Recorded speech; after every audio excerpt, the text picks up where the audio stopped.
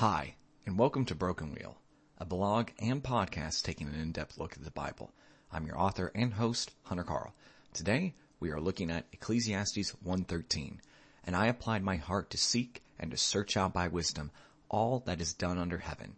It is an unhappy business that God has given to the children of man to be busy with.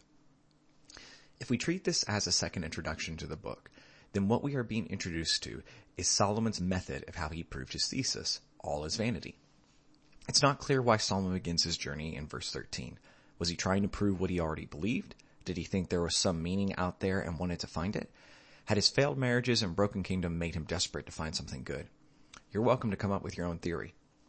Now, we need to be careful with the language in this verse. It's tricky. Solomon is exploring all that is done under heaven to find anything that isn't vain. He wants to know everything that man has available to him in this life. He applies some part of his psyche to begin the search, and the word to describe it appears in your translation as heart, mind, or myself. The actual word here is more complicated than any of those. It means something akin to the whole inner man, containing both the will, intellect, and feelings. So this whole inner man is dedicated to this search. And what is the walking stick it is bringing along for the journey? Wisdom. This isn't the right time to fully explore this topic, but isn't it interesting he doesn't use knowledge? Imagine a scientist going on this journey. Wouldn't he use his knowledge to gain more knowledge? Tuck that away and meditate on it. He believes this journey is almost a curse from God. It's a prattling question that can't be solved, one that we return to repeatedly.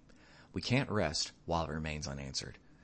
Now, what's also strange is the phrase unhappy business. Depending on your translation, this too can read a myriad of ways, including heavy burden, sore travail, burdensome task, or tragic existence. So I hear you. What do these words really mean? Well, the adjective is something like bad, unpleasant, and resulting in pain, while the noun refers to a task or occupation. The easiest way to think of it, this is a task by God that is sure to cause you misery. Can I get an amen? Okay, that's all the pieces. Let's put them all together. Solomon used his inner man, guided by wisdom, to understand all that is done on the earth to find if anything wasn't vanity. He believed that this was a truly misery-inducing task given to all mankind to keep them busy. I think this best translates to our modern desire to understand the point of our existence, the why are we here question. Now, what are the takeaways? Well, in some manner of speaking, how do you answer this question? Of course, Solomon has more to say on this topic, but what's your answer? Do you live it out? What's the difference between belief and action?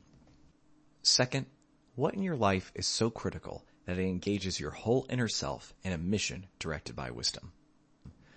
It's strange. That question sounds decidedly ancient, but I believe our inability to live it out in this modern time eats at our souls every day.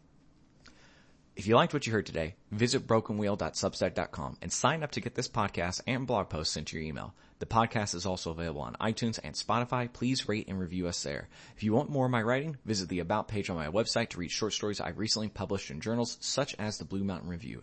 Thanks, and have a great rest of your day.